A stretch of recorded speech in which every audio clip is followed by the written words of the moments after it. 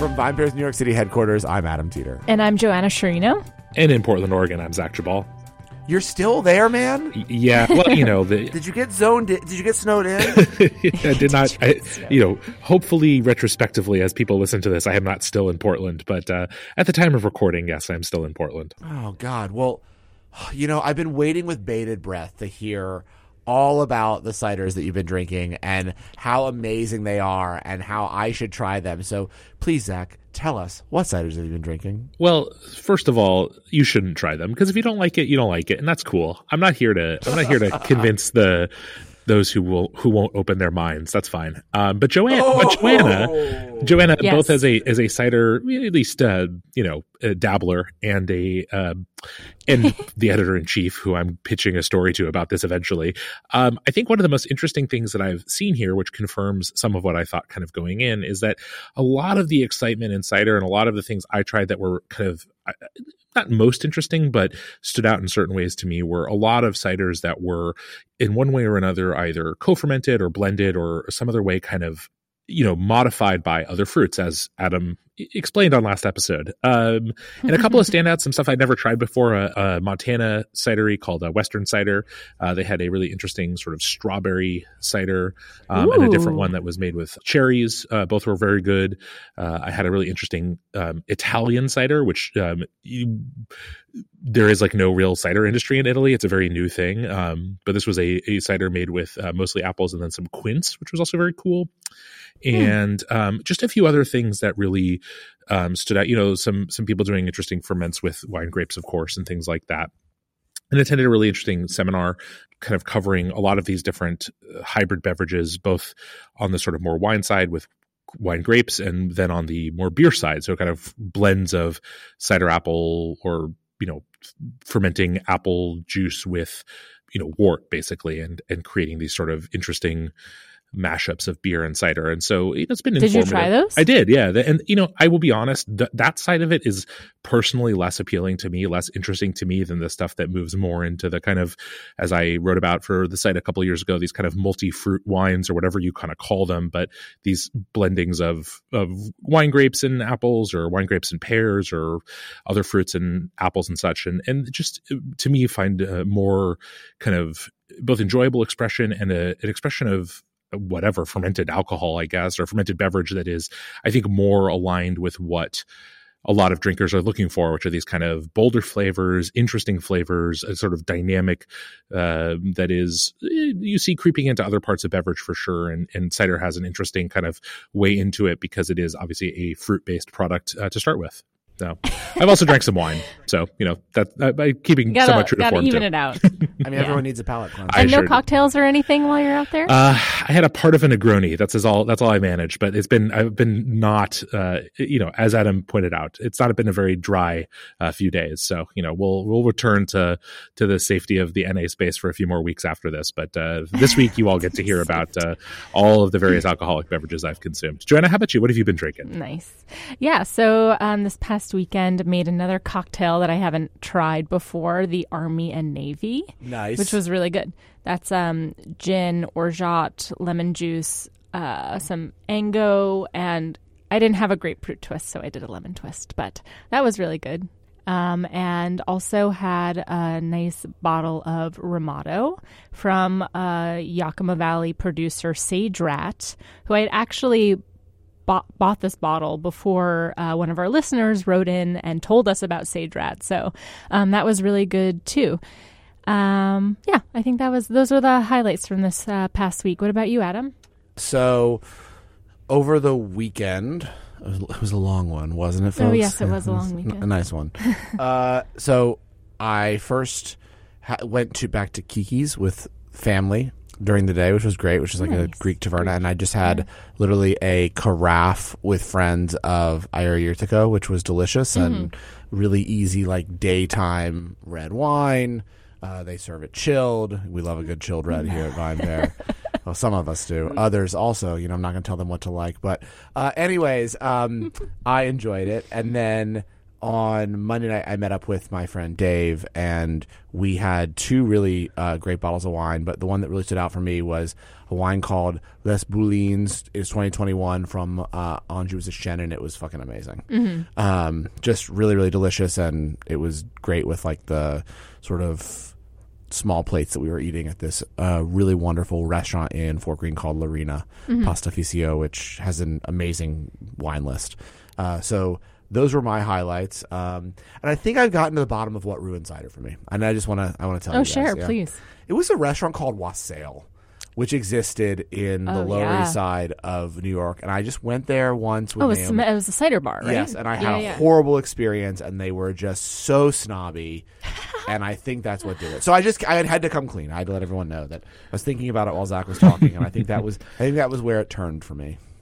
I wanted to. I went in so excited, and it was like, ugh. Anyways, but I'm glad you're having fun, Zach, and look, everyone at VinePair can like different things.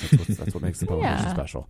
So, Zach, why don't you set today's topic? Well, it's actually really interesting that you finished with that kind of anecdote, because I feel like it actually kind of relates to what we're going to talk about today in this idea of, kind of the ongoing, there's always an ongoing tension within certain industries, and especially within sort of certain sub-communities of, kind of how does that subgroup or the sort of industry people within it talk amongst themselves, and how does that relate to how they interact with the broader sort of, the public, right? People, consumers, drinkers, etc. And we wanted to talk about the sort of what we're calling the kind of bartender bubble. And I think there's a way in which all of these industries, whether they're, your sommeliers, whether they're your sort of top end bartenders and, mixologists, or they're your cicerones and your pomologists, as apparently the cider folks call themselves in certain cases. I'm not going to touch that one. Anyhow, the point is, there's a real risk, and I think wine is very instructive here, when those sort of small communities made up of very, let's say, individuals who tend towards a kind of snobbery that Adam described, and or a kind of level of exclusivity that, when that becomes the public face of a category, it can really, I think, do some lasting damage. And I think that is to some extent true for wine. I think wine has had a lot of problems. We've documented them pretty widely on the podcast. We will continue to do so. But one of them was that the people talking about wine to the public in a lot of cases were people who were, to a reasonable segment of the wine drinking population, or the potential wine drinking population, were unappealing ambassadors for the category, right? They were obsessed with certain kinds of, very, sort of obscure or hard to find or small production products. They tended to, use their knowledge as a way to look down upon the average drinker, and in general were, kind of poor ambassadors for the category. And I think we're seeing this start to happen, or it can maybe take over more in the drink space, and in the cocktail space, I should say, in the spirit space.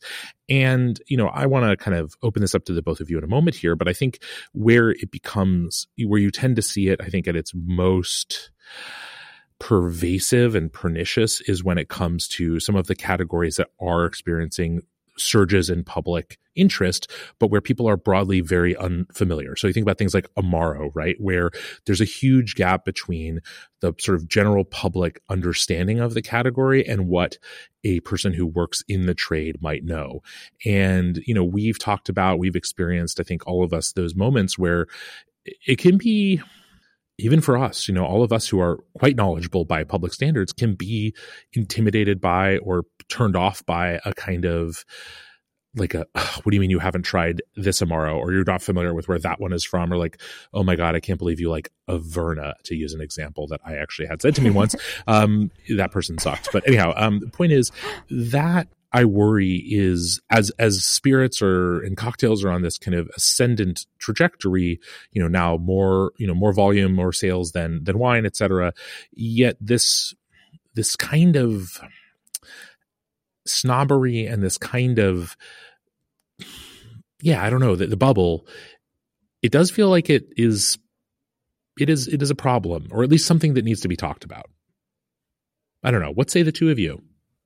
Yeah, I don't know. I'm, just thinking through this, and I think that there's definitely this risk of being completely for the bartenders who exist in this bubble, right? Because it's not all of them, but some of them, that they run the risk of, being disconnected from most consumers, most drinkers, right, across the country. I think this happens in major cities, in New York City, probably the most, maybe cities around the world.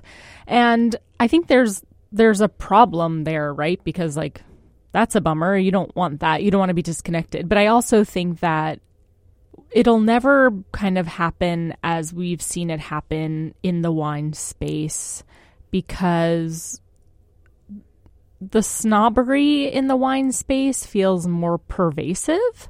I think that maybe comes with some of the certifications that happen in wine. And I also just think that wine as a category feels, and we've talked about this a million times, but like feels a lot more inaccessible to people than spirits do and ever will, right? Because even if you have, some mixologist who cares about only the most obscure Amaro, that you can still order like a highball from them and have a good experience. You know what I mean? In a way that with wine, like if you don't get it, you can feel totally alienated. Mm-hmm. Yeah, I think you're right. I think wine allows for a little bit more. I think there's always been judgments in spirits, but I think wine tends to be judgier because the moments in which wine is ordered tend to often be moments that have more tension for whatever reason, because people feel a little bit more unsure of themselves. Right. So it's like you walk, like the best example that I have is a conversation I was having with these friends I was at dinner with over the weekend, where it's like the customer walks in and asks for a Cabernet Sauvignon, and like the somm waxes on about how they don't like Cabernet, they don't have Cabernet, and this list doesn't have Cabernet, and like that seems to happen more. Look, and I also think like with bars, they have the place that they risk alienating is if all of a sudden they want to educate consumers on why a brand they love is bad. I think that can be a mistake. Like if you you shouldn't stock the brand, and then you can easily say, sorry, we don't carry X, Y, or Z, right? Like a lot of people stopped carrying plantation rum over the last few years because of the connection that the brand had to plantation, slavery, issues in the Caribbean, etc. Now the brand has rebranded itself. We'll see if those places to Plantery. Yeah. Planteray, right, which some bartenders still have issues with. But again, so if they have issues with the brand, then don't stock it, right? And then you can answer to a consumer as to, sorry, we don't carry plantation. I can't make your daiquiri with that, or I can't make your Mai Tai with that, but I can make it with these rums that I love. Whereas if you have it, but then you say to the consumer, oh, sorry, I'll serve it to you, but like this brand fucking sucks, then you come off looking like an asshole. I think that's the same as like if the brand changes proof and you still carry the brand, but then you take it upon yourself to educate the consumer that you don't like the brand anymore because the proof is lower, that can also turn someone off, right? As opposed to just saying, oh, hey, yeah, if you want this brand, great, here you go. It is what it is. Or, sorry, we don't carry that anymore. Why don't you carry it? Well, they changed the proof, and it didn't work for us for the program that we do here, so therefore here's other, vodkas, gins, etc. that we like. I think that it's just always felt like in wine there's more of a desire to get on a high horse and educate a customer, because I think we just assume that everyone who in wine is a novice, and it's our duty as people who are wine professionals to do the educating. And I can't believe you know how that. Let me tell you all about this producer. When most consumers don't care, they just want to drink what they want to drink, and that's, I think, the fear that's the danger that could happen in spirits, is if it becomes this desire to massively educate and overly try to explain to a consumer why they should be drinking tequila, they should be drinking mezcal. And here's all the reasons why. Tequila is not an authentic spirit, mezcal is, and you're making a bad decision. But I think at the end of the day, why that hasn't happened as much in the spirits world is because we've talked about this a bunch before. It seems that bartenders often through just how they come up in the industry are much more hardwired to make money. And like, if this is going to sell, it's going to sell. And like, that's just kind of the culture of being a bartender. Like, I'm here to just pour the guests what they want. And like if you let your ego get in the way, you're leaving money on the table kind of thing. On the table. Yeah. And that's kind of like always been the culture in bars. And I think a lot of the culture in wine over the last like 20 years, or at least, has been about like it being the Psalms program. Sure. And the Psalms perspective. And that can then lead to it not often being about the bottom line, primarily being about like the vision that this one person had, which can then be a turnoff to certain consumers, as opposed to just making sure you have everything. Because every bartender that we talk to who even has issues with some of these brands says, oh, but I still stock it because if it sells, it sells. Yeah. Right. If people ask for it, then I have to have it. Yeah. And you don't see that as much, right? Like with wines. Right. You know how many people would sell a fuck ton of red blends if they had them on their list? Probably a ton, but they don't like them, so they don't have them. Sure. I do think that there's a point here where it's important to note that some of what we're discussing might be subject to change as the sort of mix of what's sold in restaurants is changing, right? We've talked on the pod a few times about how wine's primacy at the dinner table and restaurant lists and things like that is really slipping away, and cocktails in particular are a lot of what's taking its place. And I think that you're not wrong to say that bartenders generally are the people who tend to be more pragmatic about it. They're like, yeah, if someone's going to pay me for it, great. I don't really care if every drink I'm mixing is the most incredible beverage. I just am trying to get through tickets, trying to serve people, get my shift done, make my money, etc. But I think when you start putting cocktails in a broader context in restaurants, you start seeing them served throughout meals. You start seeing people creating programs that are centered around more of that kind of cocktail pairing thing.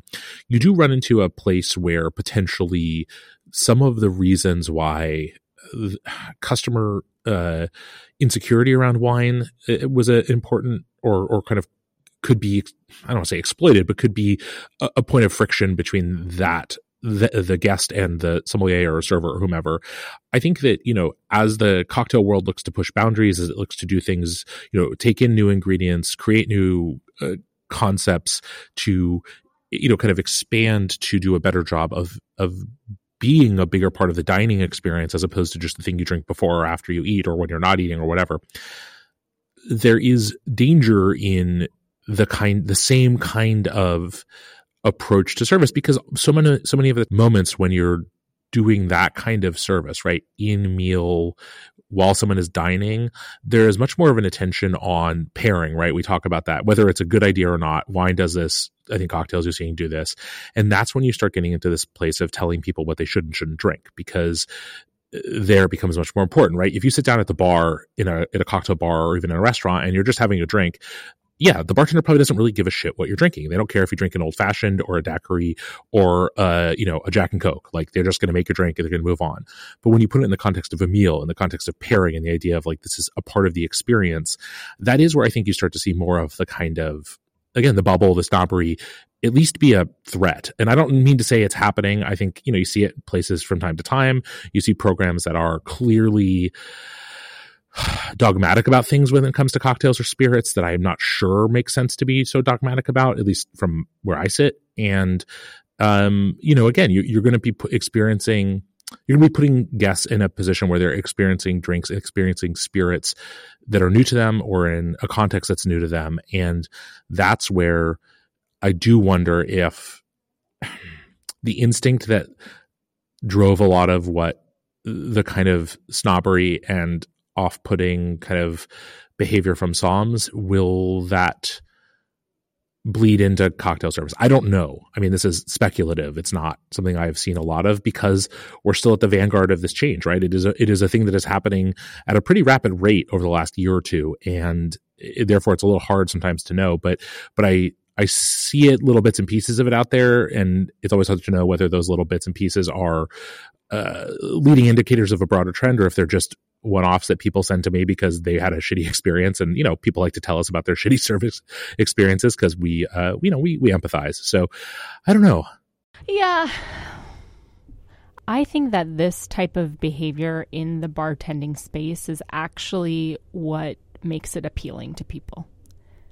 And I think that that's what makes, bartending kind of the more insidery it is, the more appealing it is to people, the more innovative it seems, the more it seems like it's pushing bartending and mixology forward. Yeah. Like, you have to have people like that. Otherwise, where will the innovation come from?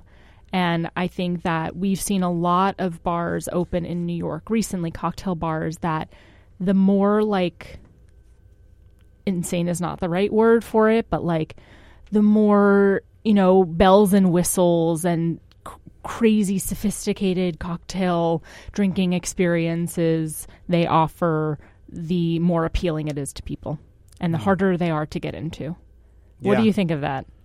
I think that is where cocktails is. I also think that, at least for right now, like the bigger issue, I do think there's a bubble. There always is a risk of a bubble, and there's always a risk of snobbery. But I honestly think right now, the benefit that cocktails have is that more people out there than not don't see cocktails as snobbery.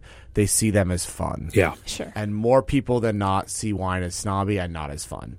And that is the ultimate answer here. And like, until wine fixes that problem, I'm not so certain that we should worry that much about a few people thinking of cocktails as being snobby, because like even look at Shinji's, right? Well, this is what I'm thinking of, like right. places like Shinji's and Martini's. That place is expensive as fuck. Right, and people are willing to suffer the exclusivity of these places and like the expense of them. Because the cocktails are really fun. Right.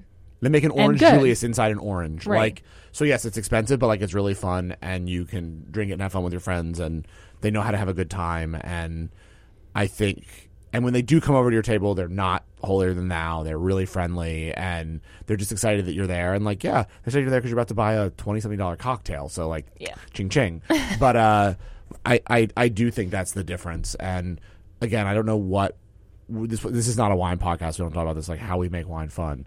But I think that's the tension that we're sitting at right now, is that just cocktail, it doesn't matter if it gets snobby if the majority of people still think it's fun. And a lot of people don't think wine's fun right now. They just think it's snobby. And that's it. Mm-hmm. Let's know what you think, though. Hit us up at podcast@vinepair.com. And do you see there being this sort of like potentially down the road threat to the world of spirits? What do you think of the bubble? Let us know. Again, as we know, every industry has a Jack Black. So, we'll just start from high fidelity. From high fidelity. You know what I'm saying? You have to say that. Every industry has a high fidelity Jack Black. Not Jack Black the person. He seems real fun. But otherwise, let us know. Podcast@vinepair.com. Zach, I hope you get home from Portland, buddy. Me too. I mean, it's a long time to be there. Yeah. It's a fun town, but like, yeah, I'm ready to go home. back to the bigger Portland. Yeah, right. A little north. Yeah. Is there a rivalry? Yeah, well, I mean, I don't know. Is there a rivalry between New York and like Philadelphia? Kind of, but also like, Fuck no, it's our little brother. Yeah, that's how it is here. Really, San Francisco is our rival, but yeah, exactly. That's what I think. And like for sports teams too, right? Well, or who are your big sports teams rivals? Well, I mean, the Mariners' biggest rival is their ownership group right now, and the Seahawks' biggest rival is definitely the 49ers. So I guess we're one for two there. I couldn't tell you for the Kraken, I guess. Maybe the Vancouver Canucks, I suppose. That is spoken like a true fan when you're like, our biggest rival, the owners, I hate them. Like, that's just someone who's real broken right now. Oh, our Mariner fan listeners, the three of them out there will know what I mean. Yeah, exactly. I will not be on Friday or next Monday because I'll be in California. So I guess I'll talk to you guys. Just not devoted to the podcast. I was going to say, Adam doesn't show. Some of us have actual meetings. We're not just drinking juice.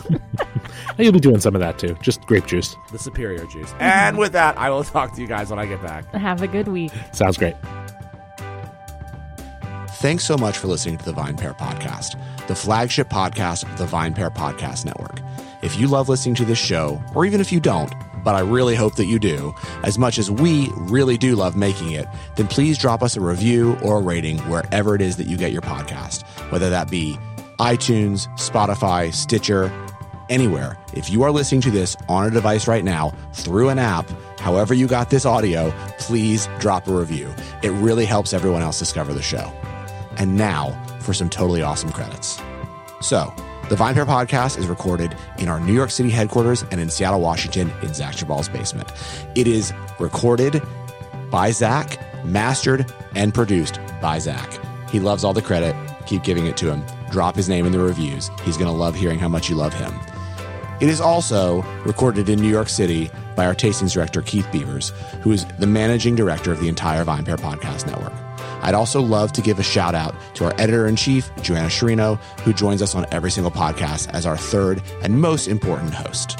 Thank you as well to the entire VinePair staff and everyone who's been involved in making VinePair as special as it's become. Thanks again for listening, and we'll see you next week.